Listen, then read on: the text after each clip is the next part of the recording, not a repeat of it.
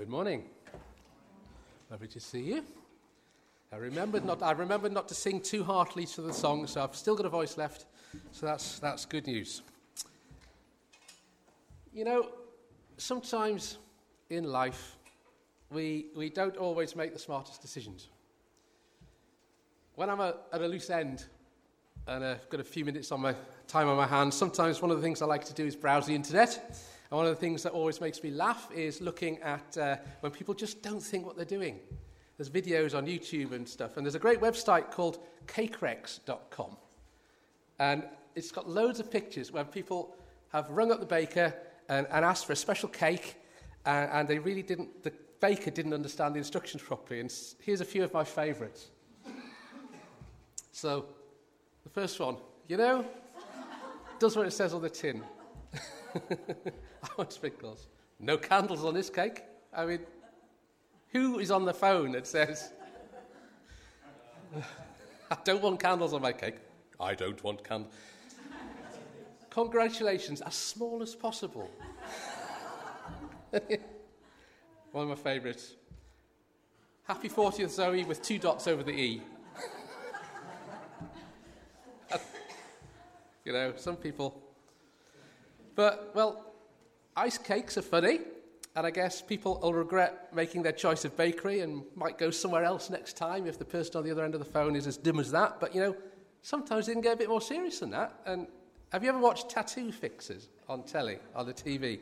It's one of those programs that you don't really intend watching, but sometimes it's late at night and you can't get to sleep and you watch any old tat, really, because it's just what's on. And it's real car crash telly, I must admit. And it amazes me, the rubbish that some people will get permanently inked onto their bodies.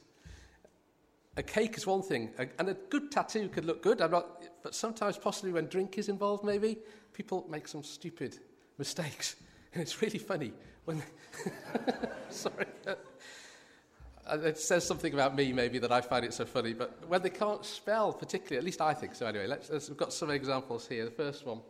When I was a child, I spoke and thought and reasoned as a child, but when I grew up, I put away childish things away. It sort of runs off the tongue,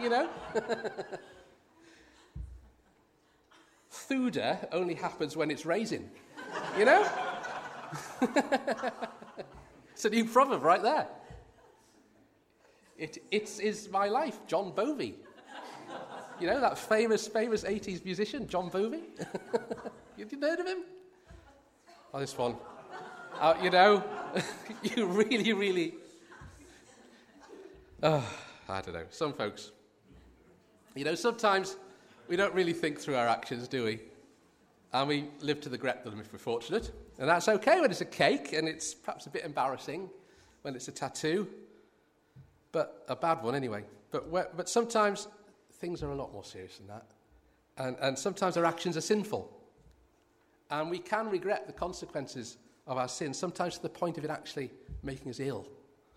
And that can be a lot more painful than a bit of tattoo removal, even if there are no regrets. So today we're moving back into our summer series. We've been, over the last few years really, we've been gradually going through the Psalms in the summer.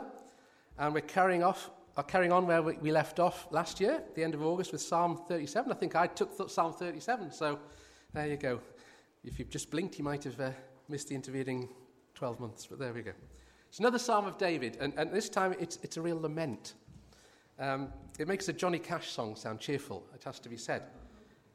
So if you'd like to turn in your Bibles, we're in Psalm 38, and if you haven't brought your Bible, then, or if you're like me, reading up close-up text and also looking at it is a bit tricky, then the text is also up on the screen. Psalm 38. Lord, do not rebuke me in your anger, or discipline me in your wrath. Your arrows have pierced me, and your hand has come down to me. Because of your wrath, there is no health in my body. There's no soundness in my bones because of my sin. My guilt has overwhelmed me like a burden too heavy to bear. My wounds fester and are loathsome because of my sinful folly. I'm bowed down and brought very low. All day long I go about mourning. My back is filled with searing pain. There's no health in my body. I'm feeble and utterly crushed. I groan in anguish of heart. All my longings lie open before you, Lord. My sighing isn't hidden from you. My heart pounds, my strength fails me. Even the light has gone from my eyes. My friends and companions avoid me because of my wounds. My neighbours stay far away. Those who want to kill me set their traps. Those who would harm me talk of my ruin all day long. They scheme and lie. And I am like the deaf who cannot hear, like the mute who cannot speak. I've become like one who doesn't hear, whose mouth can offer no reply. Lord, I wait for you. You will answer, Lord my God. For I said, do not let them gloat or exalt themselves over me when my feet slip. For I am about to fall, and my pain is ever with me. I confess my iniquity. I am troubled by my sin. Many have become my enemies without cause. Those who hate me without reason are numerous. Those who repay my good with evil lodge accusations against me, though I seek only to do what is good. Lord, don't forsake me. Do not be far from me, my God. Come quickly to help me, my Lord and my Saviour. Feels like a Monday morning, doesn't it? In the NIV, in the Bible that perhaps we use most commonly at this church, the title of the psalm is a petition. But the Authorised Version gives it an older title. And its title, the Authorised Version chose to use was to bring remembrance. Titles of the Psalms and the attributions, whether they're credited to David or other authors, are an interesting thing. It's a little study in itself, really. They're quite clearly not part of the original text or the lyrics of the songs, the Psalms. The book of Psalms was collated over a period of maybe 1,000 years, from a time before David's reign to a time after the exile in Babylon, centuries later.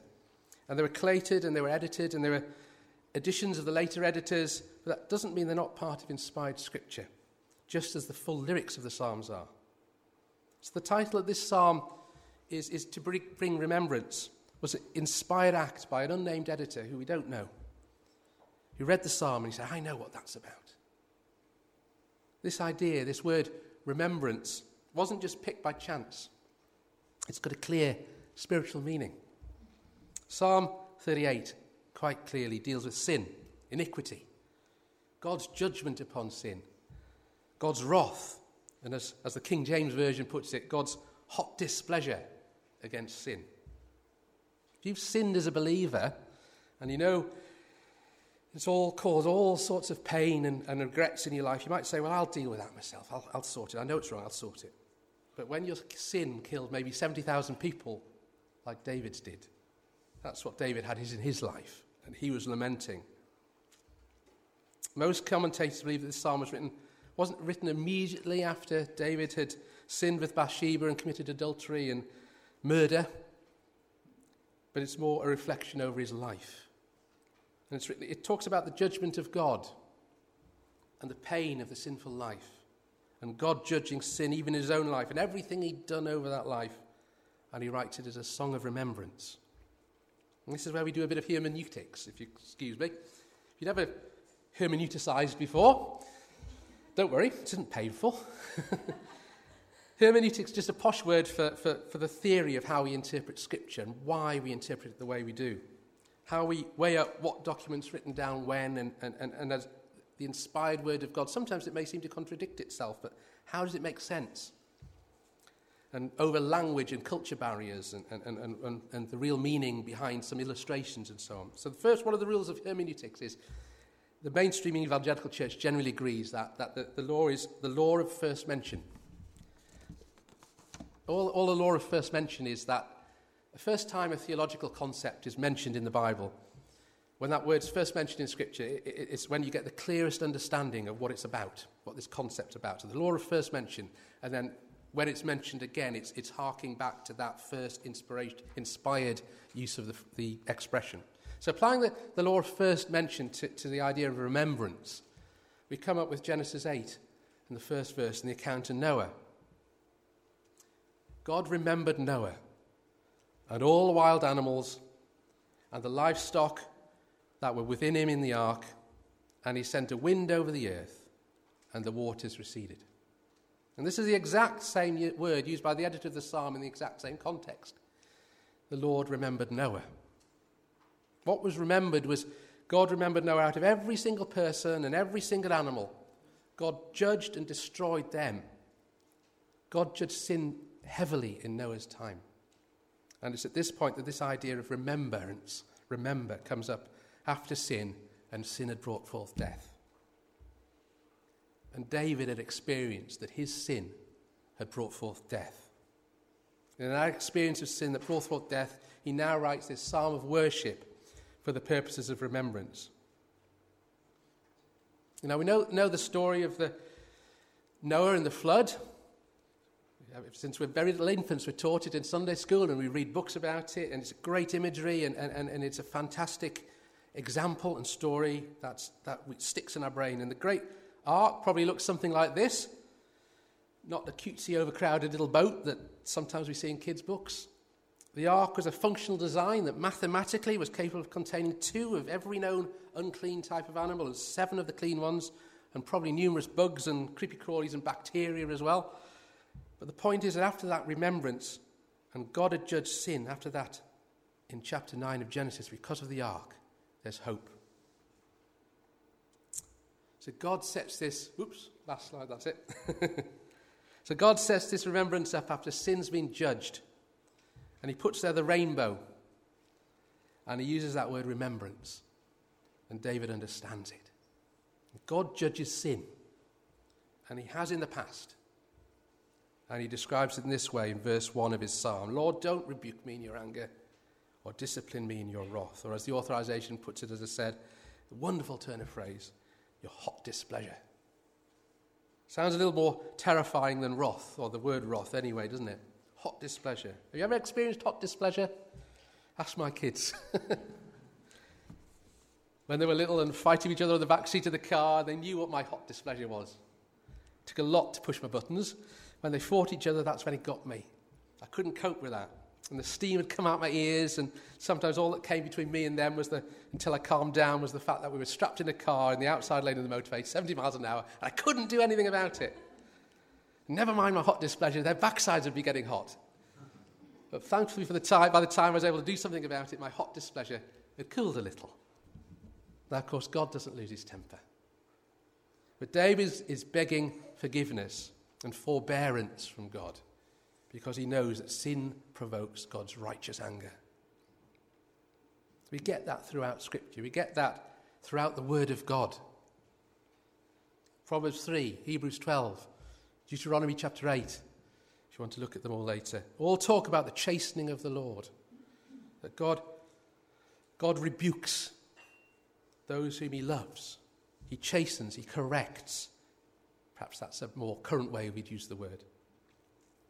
And David came to realize that the chastening of the Lord was pure communication. God really loved David. He really loved the children of Israel. He really loves you and me when we're corrected by him. And what we see is that it opens up an understanding that when you've sinned, and the pain makes us realize. Verse 2, your arrows have pierced me, and your hand has come down upon me. The same Hebrew word here is translated as both pierced and pressed down in this verse. The same word, same Hebrew letters. I'm not an expert in Hebrew, and I understand it's correct because I read it in a concordance. But if you don't believe me, it's up on the screen, this slide next. The same Hebrew word is translated as pierced and pressed down. The meaning differs with the context of the word. That's how Hebrew works. Arrows don't press you down, and hands don't pierce you. The same actual letters mean 2 slightly different things, but the actual same word is being repeated. It's a way Hebrew poetry has of emphasizing something that's really important. In our poetry, we do rhyming and rhythm and so on. In Hebrew poetry, they did repetitive word games. So this is emphasizing about the pain of the Lord's judgment, pressing down, piercing, hurting. Because of your wrath, verse 5, there's no health in my body. There's no soundness in my bones because of my sin. And that's how we know David, in this active remembrance, is talking about the cost of sin, because it's right there. My guilt's overwhelmed me like a burden that's too heavy to bear. My wounds fester and are loathsome because of my sinful folly. I'm bowed down and brought very low. All day long I go about mourning. My back is filled with searing pain. There's no health in my body. You can identify with that sometimes. I'm feeble and utterly crushed. I groan in anguish of heart.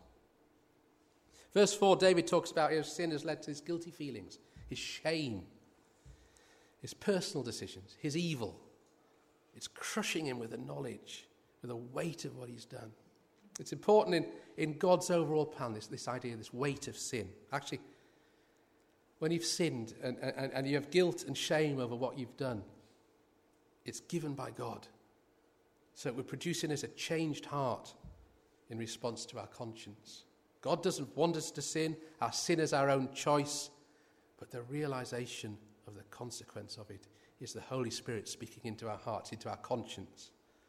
And it should result in a changed mind. Read in Genesis how God hardened Pharaoh's heart when he listened to Moses and he wouldn't let the Israelites go. That's the opposite. Pharaoh didn't feel guilt or pain in the face of the suffering he was inflicting on the children of Israel, the sin he was committing in God's sight. He didn't feel pain. His heart was hard. When God allows us to feel pain and the guilt when we sin, he is softening our heart. David will confess his sin and he will repent. And we can see the New Testament application of this very clearly here. We bringing remembrance, as Paul explains in 1 Corinthians. Jesus gave the church something very important. Jesus given to the apostles on the night before that he was betrayed. Think it through. The first mention of remembrance showed up after sin is judged and the penalty and the death of sin is doled out upon the evil world in Noah's day.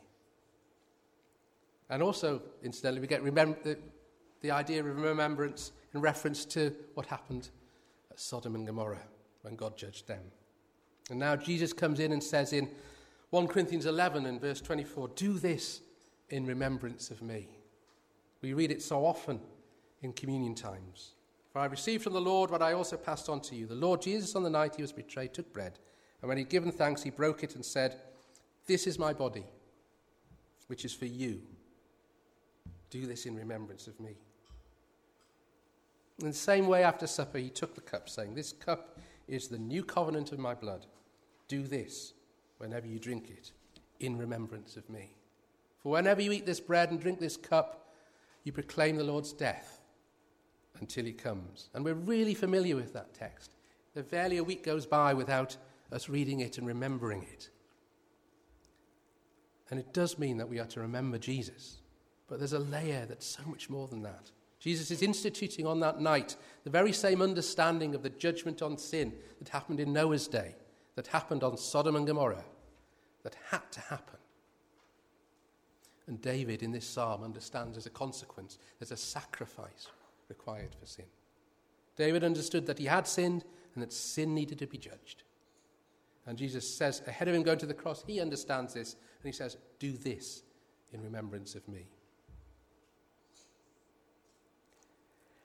Now, Paul, when he then says to the Corinthian church, for as long as you eat this bread and drink this cup, you proclaim the Lord's death until he comes.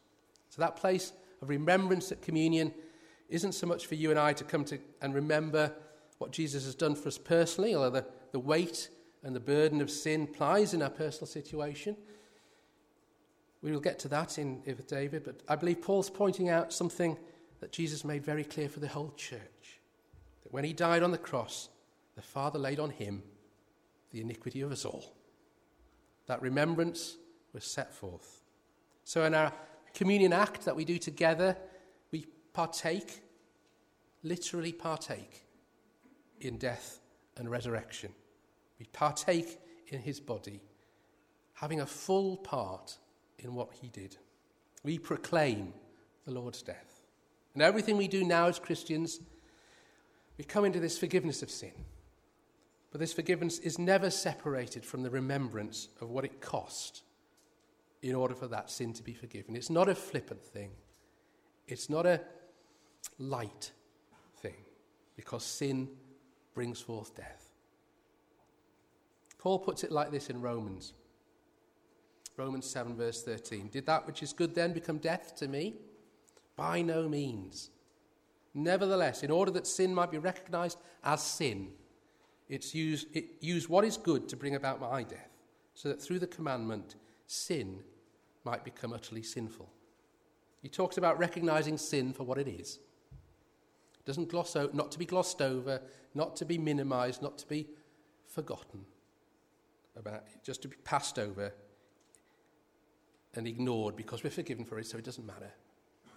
He talks about recognizing sin for what it is, and it becomes utterly sinful, totally repugnant, execrable. And Paul says here that sin has to appear this way, repugnant, repellent.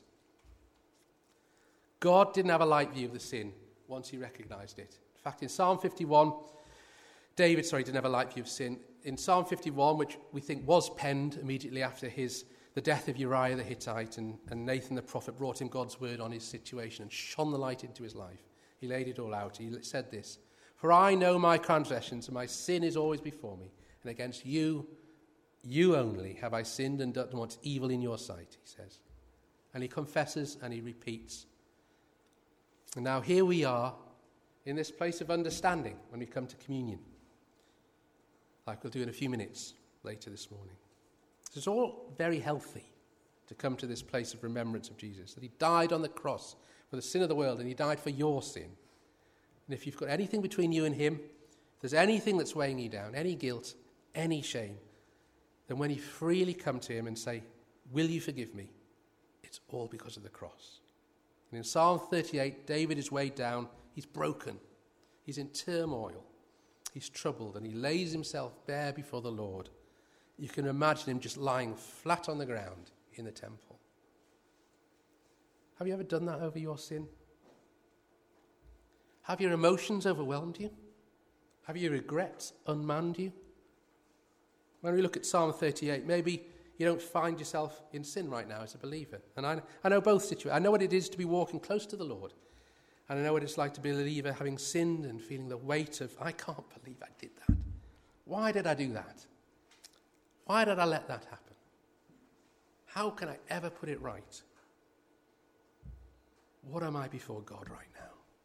And I know the importance and the understanding how we need to come to the Lord. And so if someone says to you and says, "I just feel really bad about this situation," we don't do the British thing and say, "Oh, it's okay, don't worry."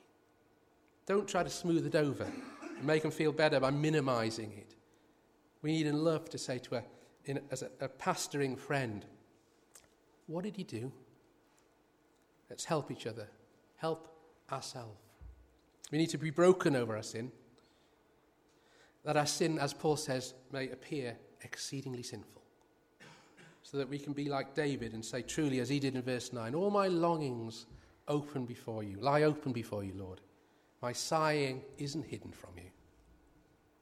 This world's found so many ways of masking its guilt. Some are self-medicated, some are prescribed.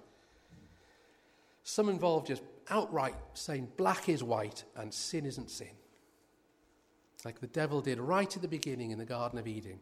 Did God really say that, he says? Anything to deaden the burden and weight of sin. Anything to avoid feeling the weight and the shame of just what God really says and feels about sin. And then that's when repentance really happens. You can look at Luke 7. Luke 7, verse 41 to 43. I'll just read it. 2 people owed money to a certain moneylender. One owed him 500 denarii and another 50. Neither of them had the money to pay him back, so he forgave the debts of both. Now, which of them will love him more? And Simon replied, "I suppose the one who had a bigger debt forgiven." "You have judged correctly," Jesus said. And sometimes we pretend to ourselves that the debt we owe God is tiny. And so we don't feel grateful. We don't feel broken. The reality is the debt isn't tiny. However small the world may make our sin appear, it's big enough to separate us from God and provide an eternal gulf we can't cross.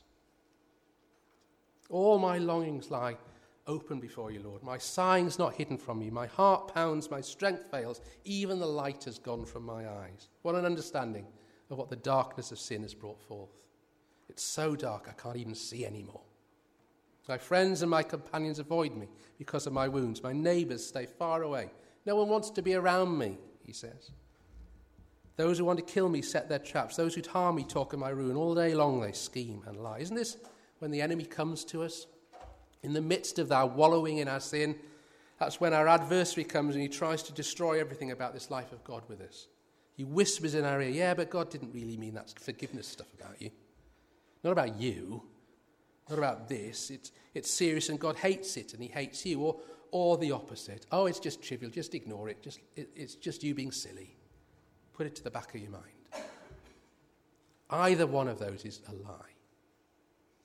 I'm like the deaf who cannot hear, like the mute who cannot speak. I have become like one who doesn't hear, whose mouth can offer no reply. Lord, I wait for you. You will answer, Lord my God, for I said, don't let them gloat or exalt themselves over me when my feet slip.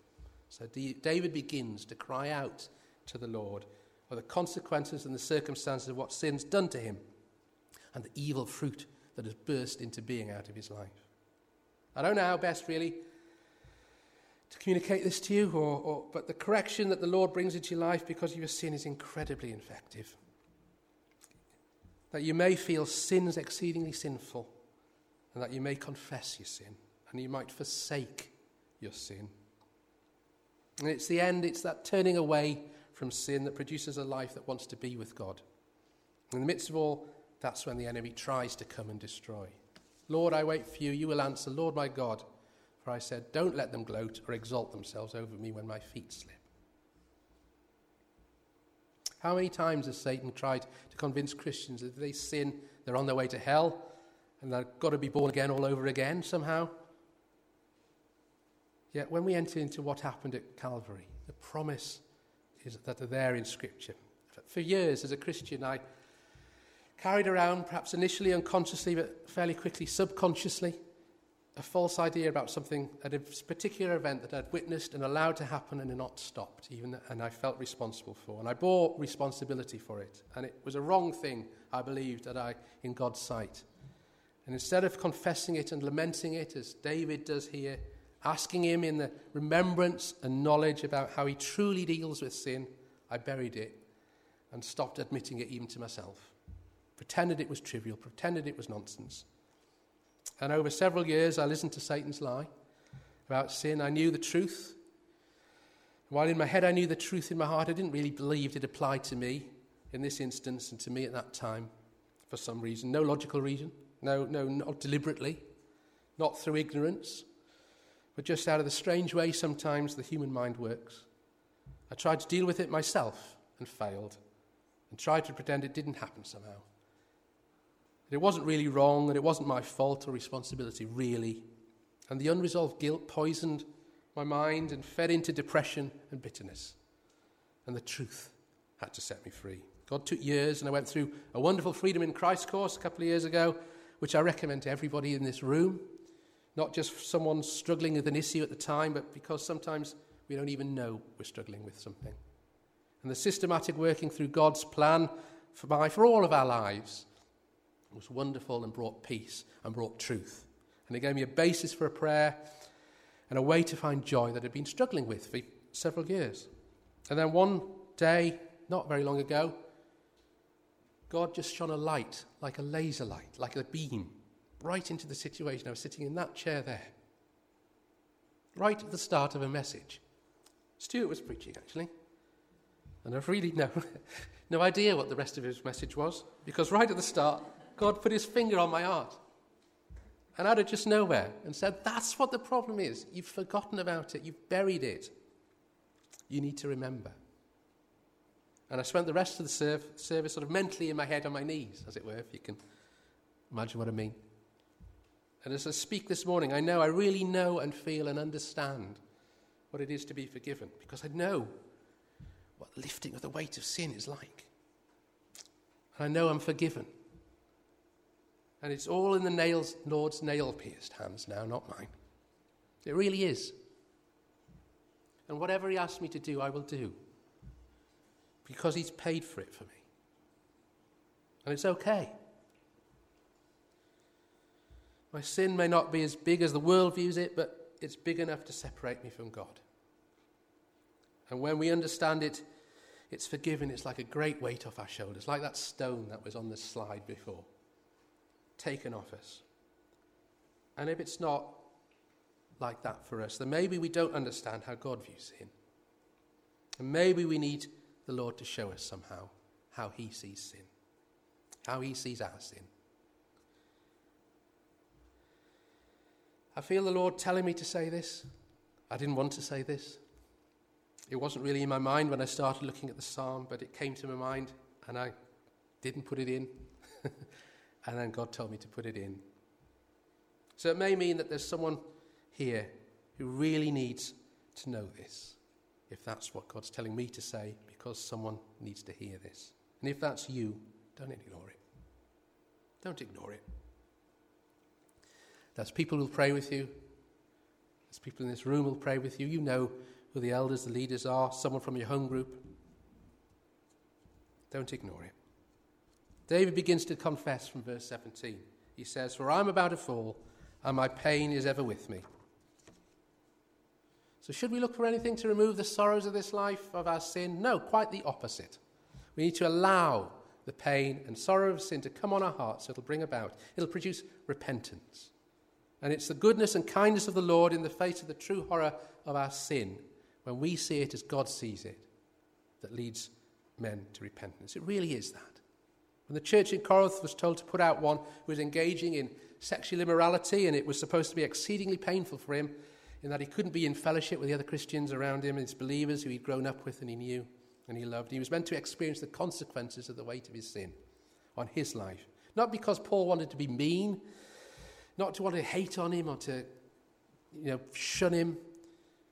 Wanted to see him helped, to see what the real face of his sin is and the real consequences, so he could help him turn away from it and back to the Lord. How wonderful it is when we understand that is the wisdom of God. That's why it is that sin might appear exceedingly sinful. David continues in verse 18, "I confess my iniquity. I'm troubled in my sin." Instead of what? Might say at that point. Instead of what? I do that, but instead of what? Instead of pretending it isn't sin. Instead of hiding it. Because we can't handle the consequences of what that sin is. "Many have become my enemies without cause. Those who hate me without reason are numerous. Those who repay my good with evil lodge accusations against me, though I seek only to do what is good." And when we're walking forgiveness, we're a target. But David carries on despite this. "Lord, don't forsake me. Don't be far from me, my God. Come quickly to help me, my Lord and my Saviour." It's as sin is heaped on him, and that's the forsaking. That's what Jesus talks about on the cross when he cries out, my God, why have you forsaken me?" That feeling, the understanding of the barrier that exists between us and God when sin gets in the way. The way that it's utterly repugnant to God, and we're powerless to move it. It's as big as that huge block on the guy's back in that photograph. He couldn't move that. It was there, and there was nothing he could do about it. But praise the Lord for John 1 John 1 verse 9. "If we confess our sin, he's faithful and just and will forgive us our sin and purify us from all unrighteousness." You could carry on right through 1 John and place it right here at the end of Psalms 38 as the logical next step. Because the Lord's not going to forsake you. When we've sinned, we have an advocate with the Father, Jesus Christ, the only righteous one. That's like 1 John 2 verse 2. He's the atoning sacrifice for our sins, and not only for ours, but also for the sins of the whole world.